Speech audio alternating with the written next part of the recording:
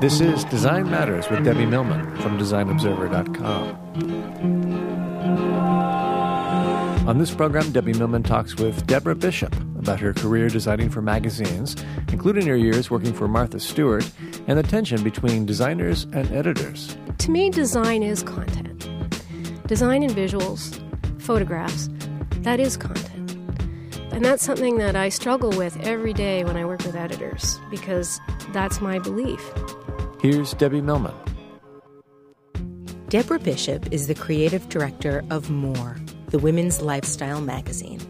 That's just the latest in a string of high-powered jobs dating back to her early career working with Paula Scher. Between then and now, she worked at Rolling Stone and House & Garden. Then she deployed her talents for 12 years at several Martha Stewart titles, including a stint as design director and initial creator of Blueprint magazine. As we say here in New York, she knows from typography, photography, and illustration, and she knows how to pull it all together in beautifully designed magazines. Deb Bishop, welcome to Design Matters. Thank you. So, Deb, you attended the Alberta College of Art and Design in Canada.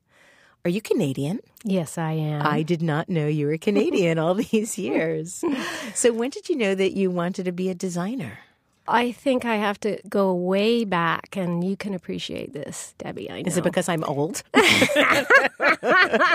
That's not what I meant. I know. I meant that I used to stare at this talcum box that was my grandmother's. And I think it was the packaging. The type wasn't that great on it, but there was just something about it. So I knew that I loved things like that, old things, vintage things that had type on them. But it wasn't till much later, maybe when I came to New York, that I really understood what graphic design was. And I became obsessed. Oh, I can only imagine, given the work that you've done. But let's go back to the talcum powder. Okay. At that time of your life, were you sort of projecting yourself into those packages when you said that you thought I'd understand sort of your obsession with this? That was one of the things that I did. I'd look at these packages and imagine that I was the girl on the package. Yes, it was more coveting. Oh, okay. It was more, I know that's a sin, but it's okay. It was more just loving. I also love to play, and this is kind of strange, but I love to play my own taste game. Really? Now, I lived in this tiny little town in Quebec where we didn't have too many stores. So we used to look at the Sears catalog. I know, this is really dating me. But I also so see your influence now. But when I would open up the catalog, I forced my friends to play what is the coolest thing, most tasteful thing on this page.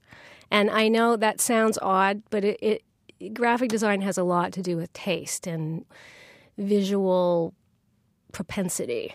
And I was all about that. Well, I definitely understand the propensity, but talk to me about taste. What do you mean by taste? How does taste impact talent? Well, at least, taste has a lot to do with your choices and how, you break down your choices in graphic design, I think. My taste in typefaces, my taste in color, my taste, a lot of things, if you want to use taste on that level.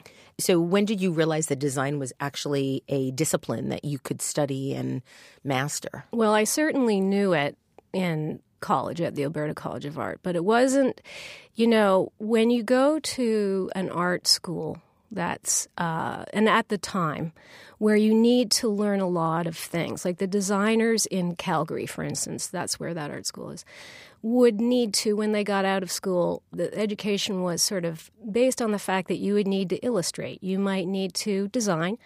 You might need to advertise. It might be more like an advertising job. So it wasn't specialized. Not the way you had a very general education. And so when I came to New York and studied with Paula, that's when it really clicked. Oh my goodness, yeah, it's typography that I love. And that's when it was just like, boom. It's almost like I had known it but not known it. Your first job after you graduated Alberta College of Art and Design was with Paula Scher. Yes. This is before Pentagram. This is when she was a partner with Terry Coppell at Coppell & Scher. How did you first get Paula's attention? Do you know the answer to this? No, I don't, and it sounds I don't know. juicy. Well, no, it's just funny. My boyfriend at the time, who actually also was at the Alberta College of Art, I remember, he gave me some advice.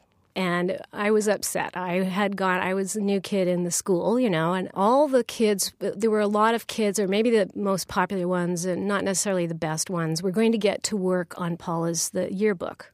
But, to make a long story short, his piece of advice was I felt I wasn't getting enough attention in the class, and I wanted to work with Paula in the yearbook. And so he said, well, Deb, you really have to, look at her when she's talking. Just really look in her eyes. Make sure she knows that you are the most attentive student in her class. Now, and I knew I was one of the better students, but anyway, so for several classes after that, we had major eye contact. Oh, my God. And at least I was, staring at her. So I was turning in good work, and she noticed it. So then not only did you work on the yearbook, then you ended up working for her? No, I actually never ended up working on the yearbook. Oh, you just leapfrogged the yearbook. It's all a very funny story. I don't know if all of you know Paula, but anyway, what happened was she was hiring a couple of students from the class, and one of them, Richard Baker, came up to me and he said, "Did Paula talk to you?" And I was immediately so excited because I figured, maybe she was going to hire me too. And I was like, "No." And he said, "Really?" Oops. It turned out she actually hired the wrong person first. No. Yes. Anyway, it's a funny story. But he wasn't the wrong person. He wasn't. It was another girl that looked a little bit like me, but clearly, Anyway, it was very funny. So I ended up getting the job in the end. And so you work with Paula and Terry, or just Paula? No, I was pretty much Paula's assistant for 4 years. Paula's assistant for 4 years. Mm-hmm. I did a lot of chromateching, and I don't know if anybody knows what chromatech is. Why don't you tell our listeners? Yeah, old school. Well, I did. I mean, the first summer I was there here in New York, or I guess it was the second summer, but I was working with Paula. Where did you live? Oh, I lived in Hoboken. Okay. Anyway, that's another story I could go on to. But no, it was funny because it was about 100 degrees outside, August, and I remember very well being in the stat room, which is, in Canada we call them a PMT, which is a photomechanical transfer. Basically, you put whatever it is you want to copy instead of a copy machine, because it had to be good quality 4-color for mechanicals. So basically, you'd put your original in this big camera with this big light in this tiny little room. And God, I can't even remember how you did it. Anyway, and so you exposed the paper to what, in the camera. And then you'd have to take another sheet of paper and you'd slide it through the developer. Do you remember that? Oh, yeah. Oh, my God. And the smell of the chemicals. Yeah, and you'd slide it through the developer. And then I can still do it, and with my eyes closed, just imagining with my eyes closed. Yep, me too. And then you'd stand there, and then you'd peel it apart, and there it was, this beautiful, nice black imitation of whatever it was. Right. And those rooms were always so small, never had any windows. They were actually really good rooms to, make out with somebody in. Really? Yeah. Oh, yeah. Well, I guess heat's good. Yeah. It was sort of like this room without the window. And the students listening. So what was it like to work with Paula back then? I mean, this was the very beginning of her big-time fame. And what kind of projects were you working on? I was really lucky, and Paula was very generous. She did a lot of book covers at the time, so I was helping her. I was the best book comper on the planet. Oh, I so believe that. I could, comp up those books because you had to do it all with Chromatech, which is like a silkscreen process, and you had to rub down the type and the flat color, whatever it was you were doing, and it had to be perfect, right? Because then off it would go to Frank Metz at Simon & Schuster. So I did a lot of that, and every once in a while she would let me work with her. In other words, I'd get to do a version.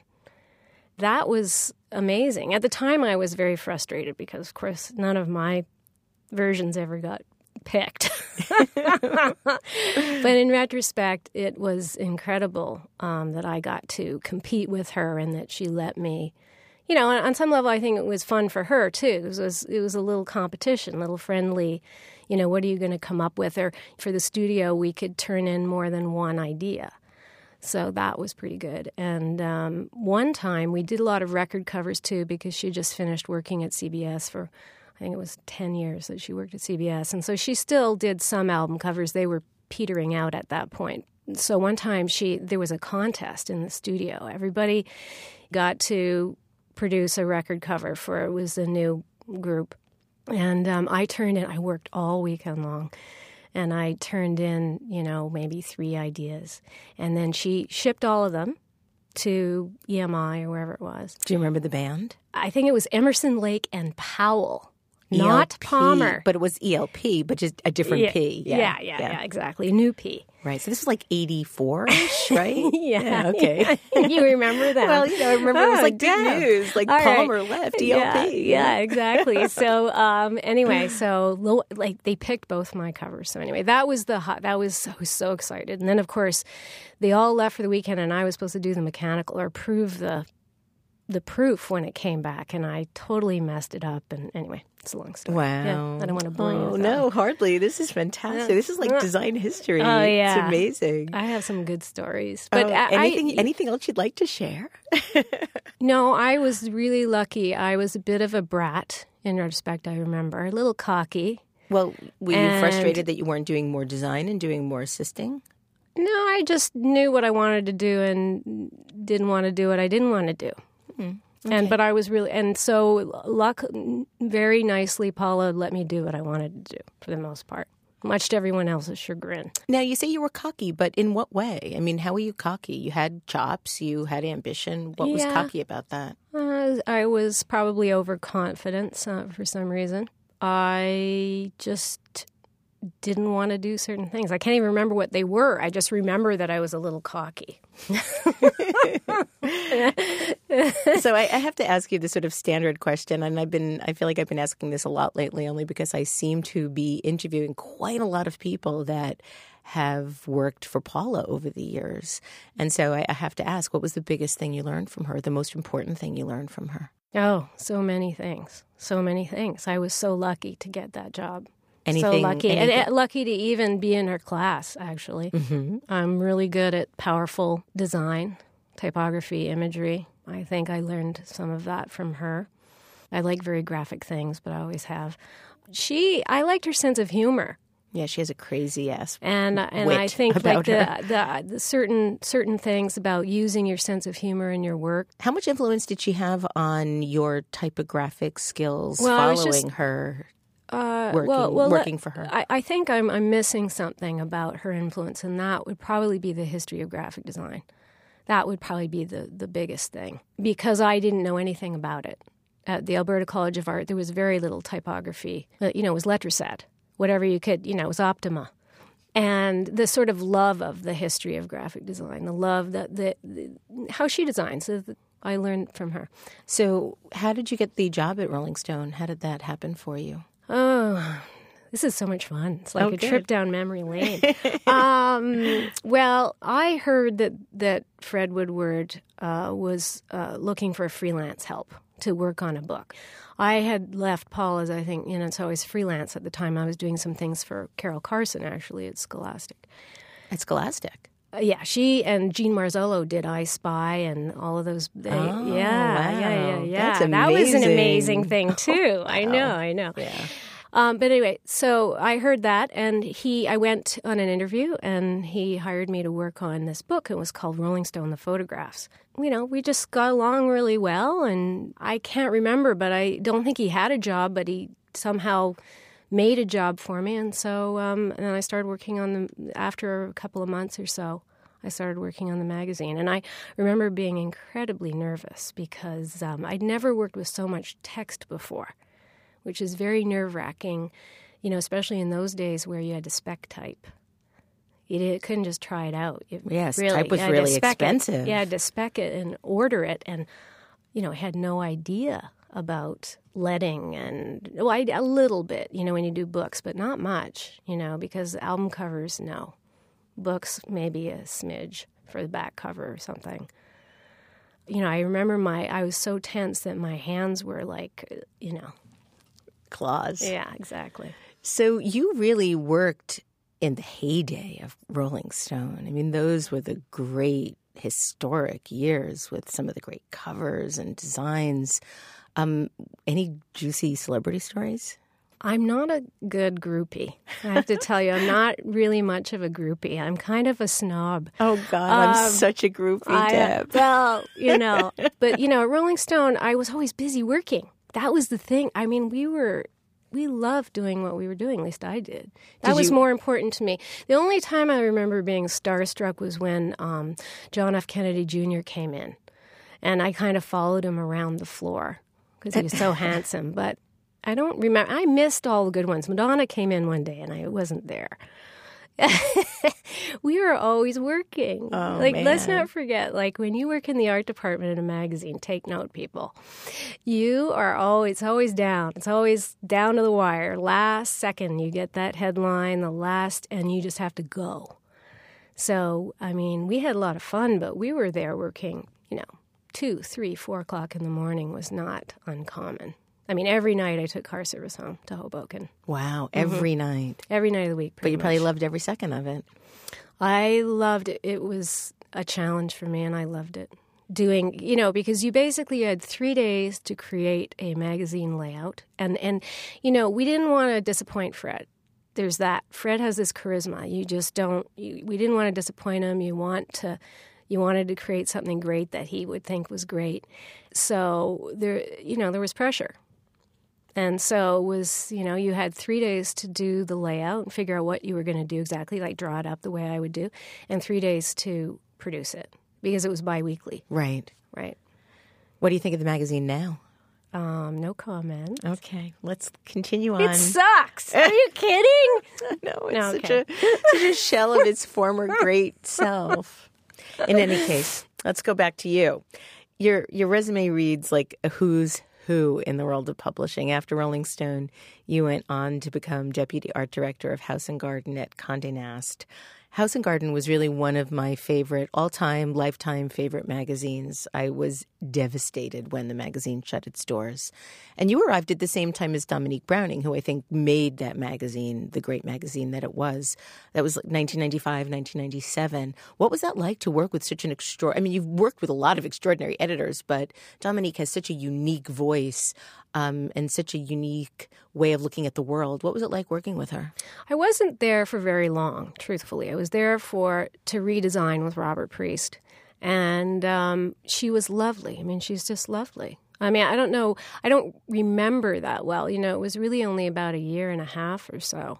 It was a tough startup. And, I'm the first one. Anybody who knows me will know that I'm the first one to complain that I don't have enough time. But I think in that case, we had too much time, too much futzing, too much, it needed to happen faster, just in terms of process, because it was too much thinking it over. Sometimes these things are better when they happen. It's intuitive, and you just go. I want to talk a little bit more about pacing and sequencing and interpreting content when we talk more about your current job. I want to talk about you going to Martha Stewart. You arrived at Martha Stewart Omnimedia in November of 1997 and stayed about 12 years, right? 12 years. And I found I found some work of yours in a really wonderful book called Catalog Design, The Art of Creating Desire by Diana Edwards and Robert Valentine. And you talk about going from Rolling Stone to Martha Stewart. And you're talking about Gail Towie, who's the founding creative director at MSLO. Were you really worried about Gail not thinking your portfolio was robust enough? Oh, well, there's a funny story that maybe I was thinking at the time. A couple of stories. The first one being that I had an interview with Martha. Oh, so you had to do Martha before Gail. Martha. And now I was, as I was saying, I was confident. And I had made a little name for myself with this Rolling Stone work and House and Garden a little bit. And Martha took one look at my portfolio. And it's hard for Martha to make that leap. Easier for Gail to make the leap. And she kind of flipped through my portfolio and checked it up, checked over shoulder practically. And, well, you can't do that here. And so that's probably what I was thinking about. And I was feeling probably at the time a little smug in that I knew I could do it. But maybe I felt that Martha and maybe Gail a little weren't so sure. Yeah, no, it all worked out great. And to Gail's credit, she did hire me, and, she has exquisite design taste. And, I got experience there that you can't get anywhere else. So what do you say when Martha Stewart says something like, well, you can't do that here? Like, yes, ma'am. And you're only, I don't know how old I was, not very old. And 12, I said, 13. Yeah, right, exactly. I'm still 12. I think that I said something like, well, I think design is, I said, I don't know. She said something about photo experience or something like that. I don't think I said much to that. But my sort of thinking was, and I may have articulated that I felt that I'm a good designer, and photography is so much about good design, and I can't remember. Something. I think I was in shock. I would have been terrified. I admire the fact that you didn't pee your pants. So your first job at Martha Stewart was art directing and launching their company catalog, which was called Martha by Mail. And I remember when Martha by Mail first came out, it was as beautiful, if not more beautiful, than Martha Stewart Living. It was revelatory. It was really the most beautiful catalog design I had ever seen. What was it like working on a catalog? How different was it from working on a magazine?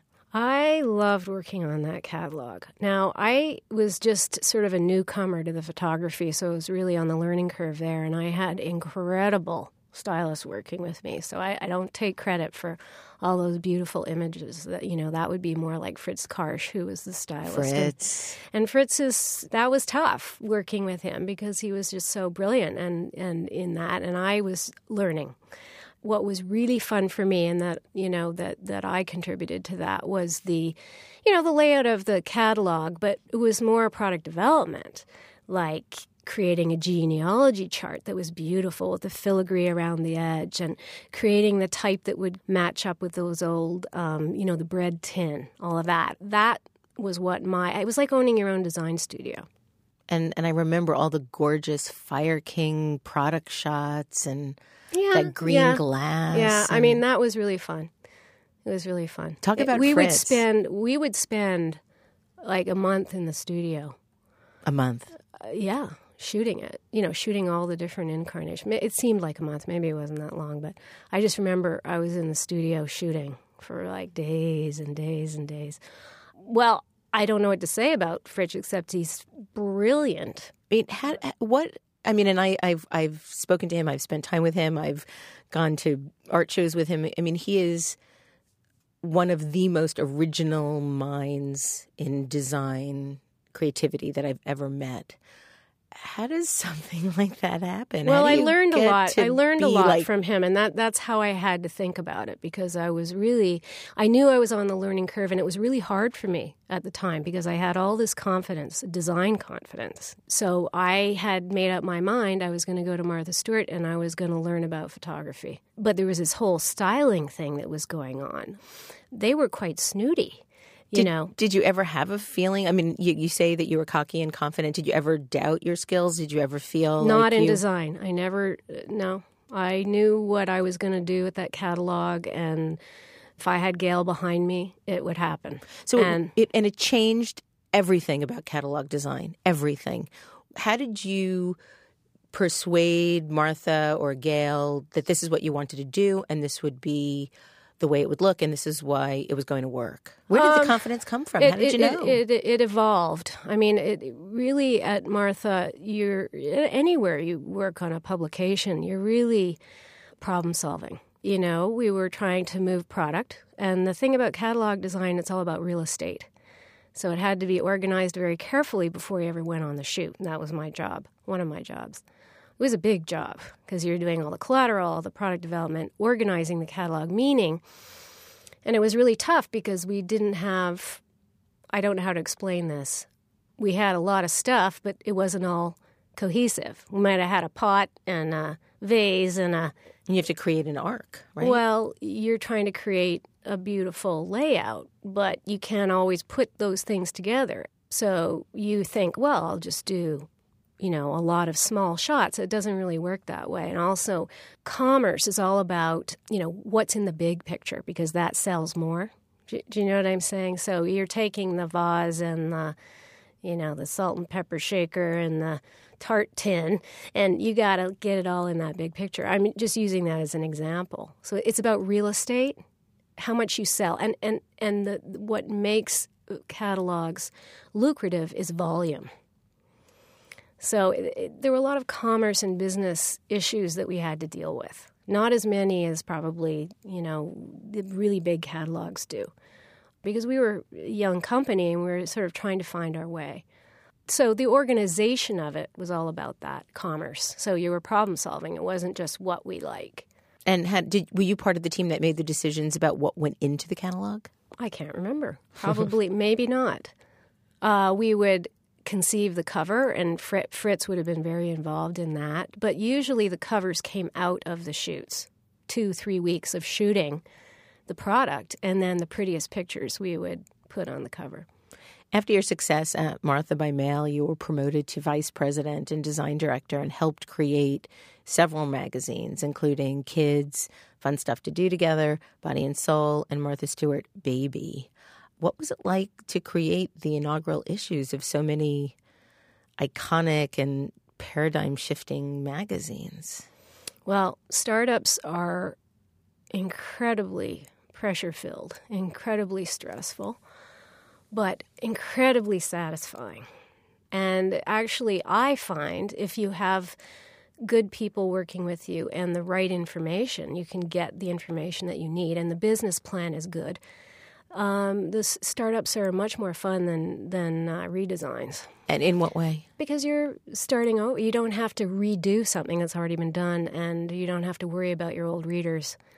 You're starting fresh with it's a new thing. How do you create an original look and feel and style of a new magazine? Where do you begin? How does that even begin to take form? I'm inspired by history. I'm inspired by, other great work, vintage work.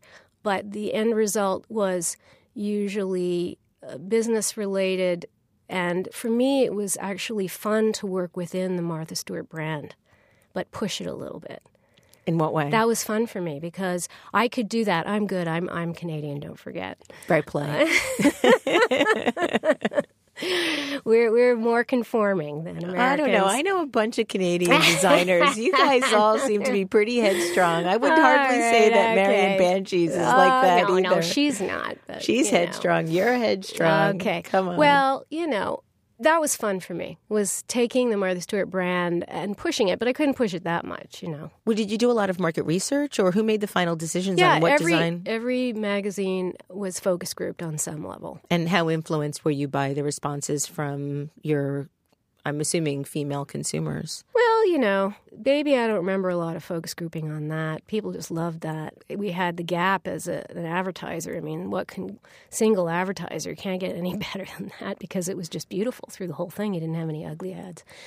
Kids, we ended up, that became a bit of an issue, and we had to focus group it, and we ended up changing the covers. We started out with no cover lines and it was all pictures, and then we had to add some cover lines, and then we had to add some more cover lines. And in retrospect, there were a lot of things that should have come out of focus groups for the kids magazine. It needed to be, we needed more, subheads and call-outs and to make it easier. Well, it's also a real niche. Yeah, exactly. Topic. Well, I think we ended up having a bit of a problem there with who are we gearing this to, parents or kids? So we ended up with Kids, Fun Stuff to Do Together. So, that one definitely needed to morph because of outside information, reader information. Well, despite all of that, during your tenure at Kids, the publication won Magazine of the Year by the Society of Publication Design and an ASME for Best Design Magazine. And you won an unprecedented 3 Society of Publication Design Magazine of the Year gold medals. That's quite an accomplishment. Is that unprecedented? I didn't know that. It is unprecedented. I did check, actually. Wow, that's brilliant. And then there's Blueprint. I Let's talk didn't about know that. Blueprint. Kids was really fun. And I have to mention Jody Levine because she was my partner and she was my editor. And she created the stuff that went in there. I told the stories. So the two of us together, it was kind of like an advertising team. The Blueprint. Oh, boy. Well, in the same year, I redesigned Martha's first acquisition, which was Body and Soul. And that was strictly a redesign. And then we sent it back up to Boston. And then eventually, they brought it back down and it became Whole Living. But I did the first 2 or 3 issues. And then after that, we started Blueprint. That was like the fastest, craziest ride ever. Deb Bishop, that magazine was unbelievable, changed everything in terms of magazine design. How did you come up with the ideas for Blueprint? How did you come up with the typography, the photography style? Where did that all come from?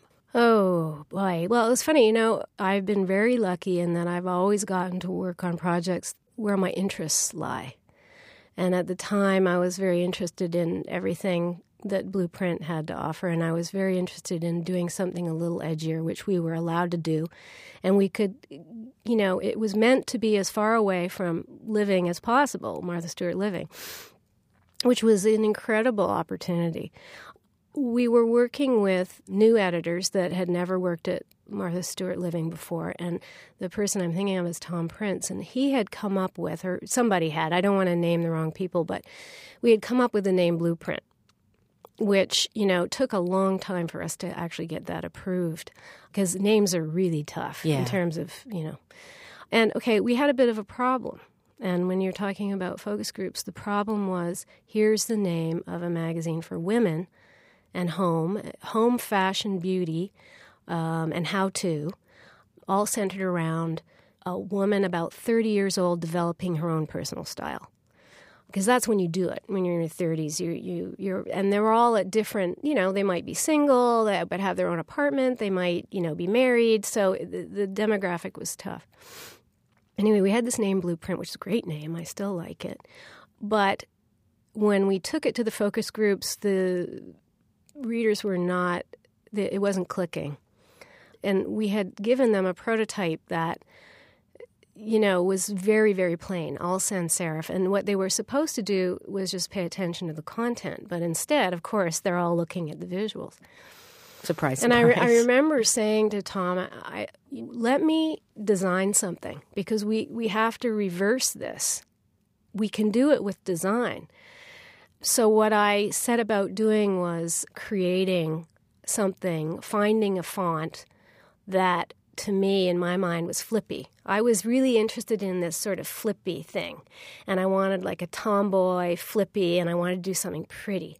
I wanted to do a pretty women's magazine.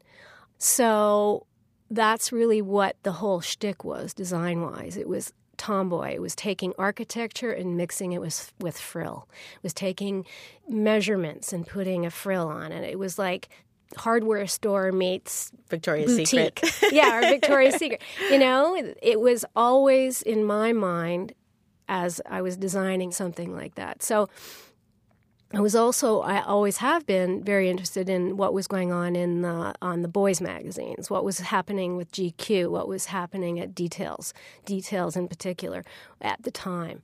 And so I was like, well, yeah, if it's a tomboy, why can't a women's magazine be designed as beautifully, with as much design in it as a men's magazine? Because that's still a big question that I have. Is like, how much design can women tolerate? Why is that? I don't know. I'm still trying to ask that question. I'm sure Anna Winter could answer it for you. Okay, we'll have to ask her. So Blueprint lasted 8 issues. What happened? Why didn't it take off? Well, I really shouldn't be the one to say that. I was not privy to the decisions at the top. It was just handed down to us. It was a very expensive magazine to produce, and I think there were a lot of different ways we could have made it cheaper. But I think in the end, they just, startups of magazines are very, very expensive. That's why nobody's doing it anymore. Martha Stewart at the time was a public company, and still is a public company, and they just wanted to spend their money elsewhere. That's a lot of money to be spending on a startup venture. And I, seemed to be doing quite well, in retrospect to me, for such a young magazine. But I think that it would have been a major investment to keep it going for another 5 years or so. Startups usually don't make any money for the first 7 years. There are a lot of magazines at Martha Stewart that no longer exist. What is your prognosis for the future of the company? Do you think that they will survive? I think it's all up to Martha. It's too much pressure, I'm sure, but, you know. Well, now you're the creative director at More Magazine. You've been there since 2008. You came in and really revamped a magazine in a way that is quite remarkable. I read that you said, though, that when you first got there, you missed the squeaky clean environment of Martha Stewart, and you never realized how much you detested carpeting. Oh, you have no idea. Well, I loved everything about working at Martha Stewart. I mean, certainly every day you'd go in and it was sparkling, and the inspiration that you would see on the walls every day.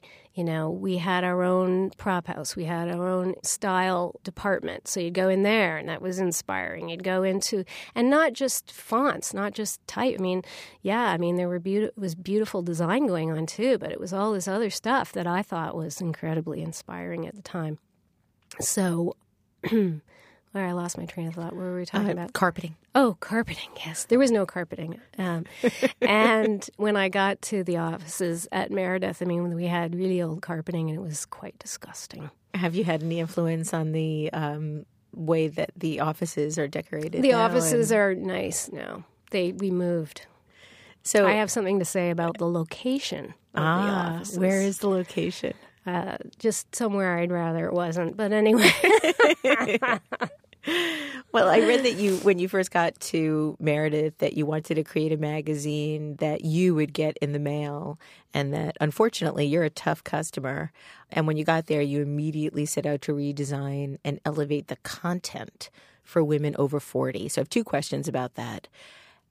It seems as if you are very involved in way more than just creative direction at More. It seems like you have a real voice in that magazine, and elevating the content was more than just the decoration. It was also the gravitas and stature of what was in the magazine. Is that fair to say? I don't know. More has some very serious articles in there and well written. And, I certainly can't say that I elevate that. That's already elevated. I think what I meant by that was, to take the fashion content, and make it better. That I actually haven't been as involved in as I would like to be. But I think I meant by elevating the visuals. See, to me, design is content. Design and visuals, photographs, that is content. And that's something that I struggle with every day when I work with editors, because that's my belief. The visuals of a magazine are just as important as what the content. It is content. Editors have a hard time with that? Or? Yeah, they usually think that it's, you just dial up a photograph. Oh. It's a struggle. And I think it's because they've never designed. It's tough, and I always try to say, well, look, my process is not that different than the writer's process. In what way? What do you mean? You start with a big idea and you narrow it down. If they were listening to this, they'd be furious. But this is exactly it. And I used to say this, and oh boy, did it get thrown back in my face. I do not press the button on the computer, and it comes out at me. But I honestly think that's what they think. I think that they think, and I think editors of magazines in particular think that what we do very quickly. It doesn't take much thought. Most of us didn't go to, Harvard, and it's a different kind of smart. It's a different kind of talent that goes into it. But it's still a creative process. It's still, you start with a big idea, and you may start with an idea, and it completely changes as you're writing it, right? Absolutely. And same thing with the design. Right. And I feel very strongly about not selling backing myself into a corner. I may start with an idea, but by the time I assign it to the illustrator, there's a process. There is process. And once you go through that process, things change. Doesn't mean it's bad.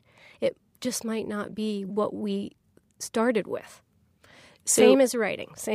And this is the kind of thing that you have to explain to an editor, because they want to know exactly what you're going to do. They feel, it's their writing, their piece, and what exactly is going to be the outcome. Well, you don't always have that answer. And what happens is, unfortunately, is if you don't come up with that exact answer, then it's like, well, you're not very good. Do you see what I'm saying? Absolutely. And then that's just an example. But those are the kinds of things that you deal with. And I'm sure you deal with that with any client, But when you're working with an editor, it's more than your client is really. Well, you're working with them every partner. single day. Yeah, absolutely. So, I actually take the Rocky Harwood advice I read in the SPD Gold book, which was don't oversell yourself. Don't oversell your ideas. Just work towards a good outcome. Now, I was under the impression that more was for women over 50, but from what I've read now, it's women that are over 40. 30, 40, 50. 30, 40, 50. And 60 because 50 sometimes. is the new 30, right? Gloria Steinem is 80 today, and I was like, this is what 80 looks like. Yeah. In any case, are there specific design challenges that you've encountered at magazines for women? Are there, you mentioned that it seems like men's magazines just tend to be better designed, but is there a specific way that you have to approach designing a magazine for women? Yeah, and I think the issue with women's magazines, at least I feel, is they always need to be pretty. So the art needs to be pretty. I'm not saying it has to be script, but it has to feel like a women's magazine, and there's a certain feel that it has to have. It's not that easy to articulate, but you don't want it to feel too much like a men's magazine. Now, I feel that because more is for strong women, that I have a little bit of room there to play. To play. So. So no and I butchy will type, say, though, right? Yeah, but it can't be too ugly. Put it that way. It has to be pretty on some level. Does that? Yeah, absolutely. I would say there's certain. It's like when you do a beauty article, it needs to look like a beauty article. That's a good example. Well, if I had to describe the Debra Bishop style with one word, I would likely use the word elegant more Very than nice. pretty. I'll take it. That's sort of the way I feel about your work. I almost feel like I could recognize a Debra Bishop spread because of the elegance, the typographic elegance, the interplay between illustration and type or photography and type. But you've spent a lot of time also working on Moore's covers, I believe. Yeah. Boy, the covers, what a journey that's been. I mean, some of the most remarkable women working today. Yeah. I think that when Peggy Sirota agreed to do, she's a photographer, when she agreed to shoot our covers, that was a huge turning point for us.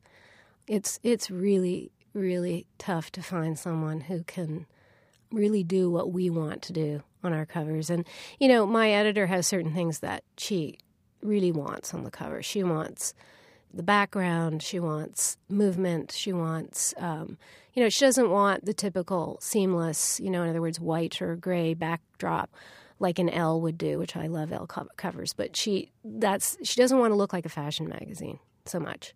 It's kind of, we want to look like Friendly Vogue is what we want to look like. It needs to be friendlier. Smart, friendly, yeah. What do you predict to be the future of magazine publishing? Oh boy.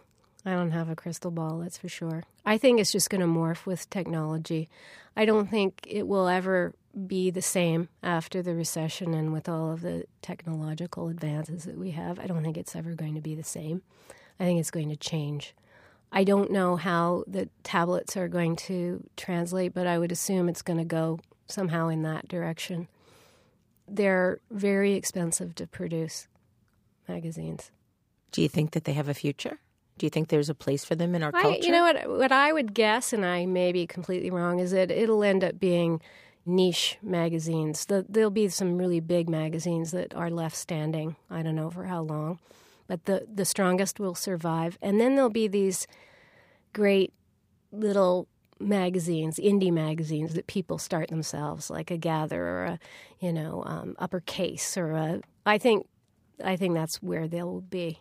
That's your favorite magazine, isn't it? Uppercase. Well, I do love that magazine, and I have to admit that I partly said that at SVD, partly, and I do love it. But that was started by.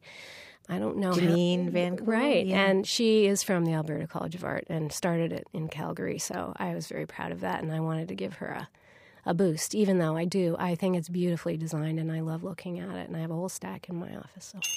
Well, I think that the future of magazine publishing includes your work, then we'll be very lucky. So, Debra, thank you so much for being on Design Matters. Thank you so much. You can check out Debra Bishop's work every month in More Magazine.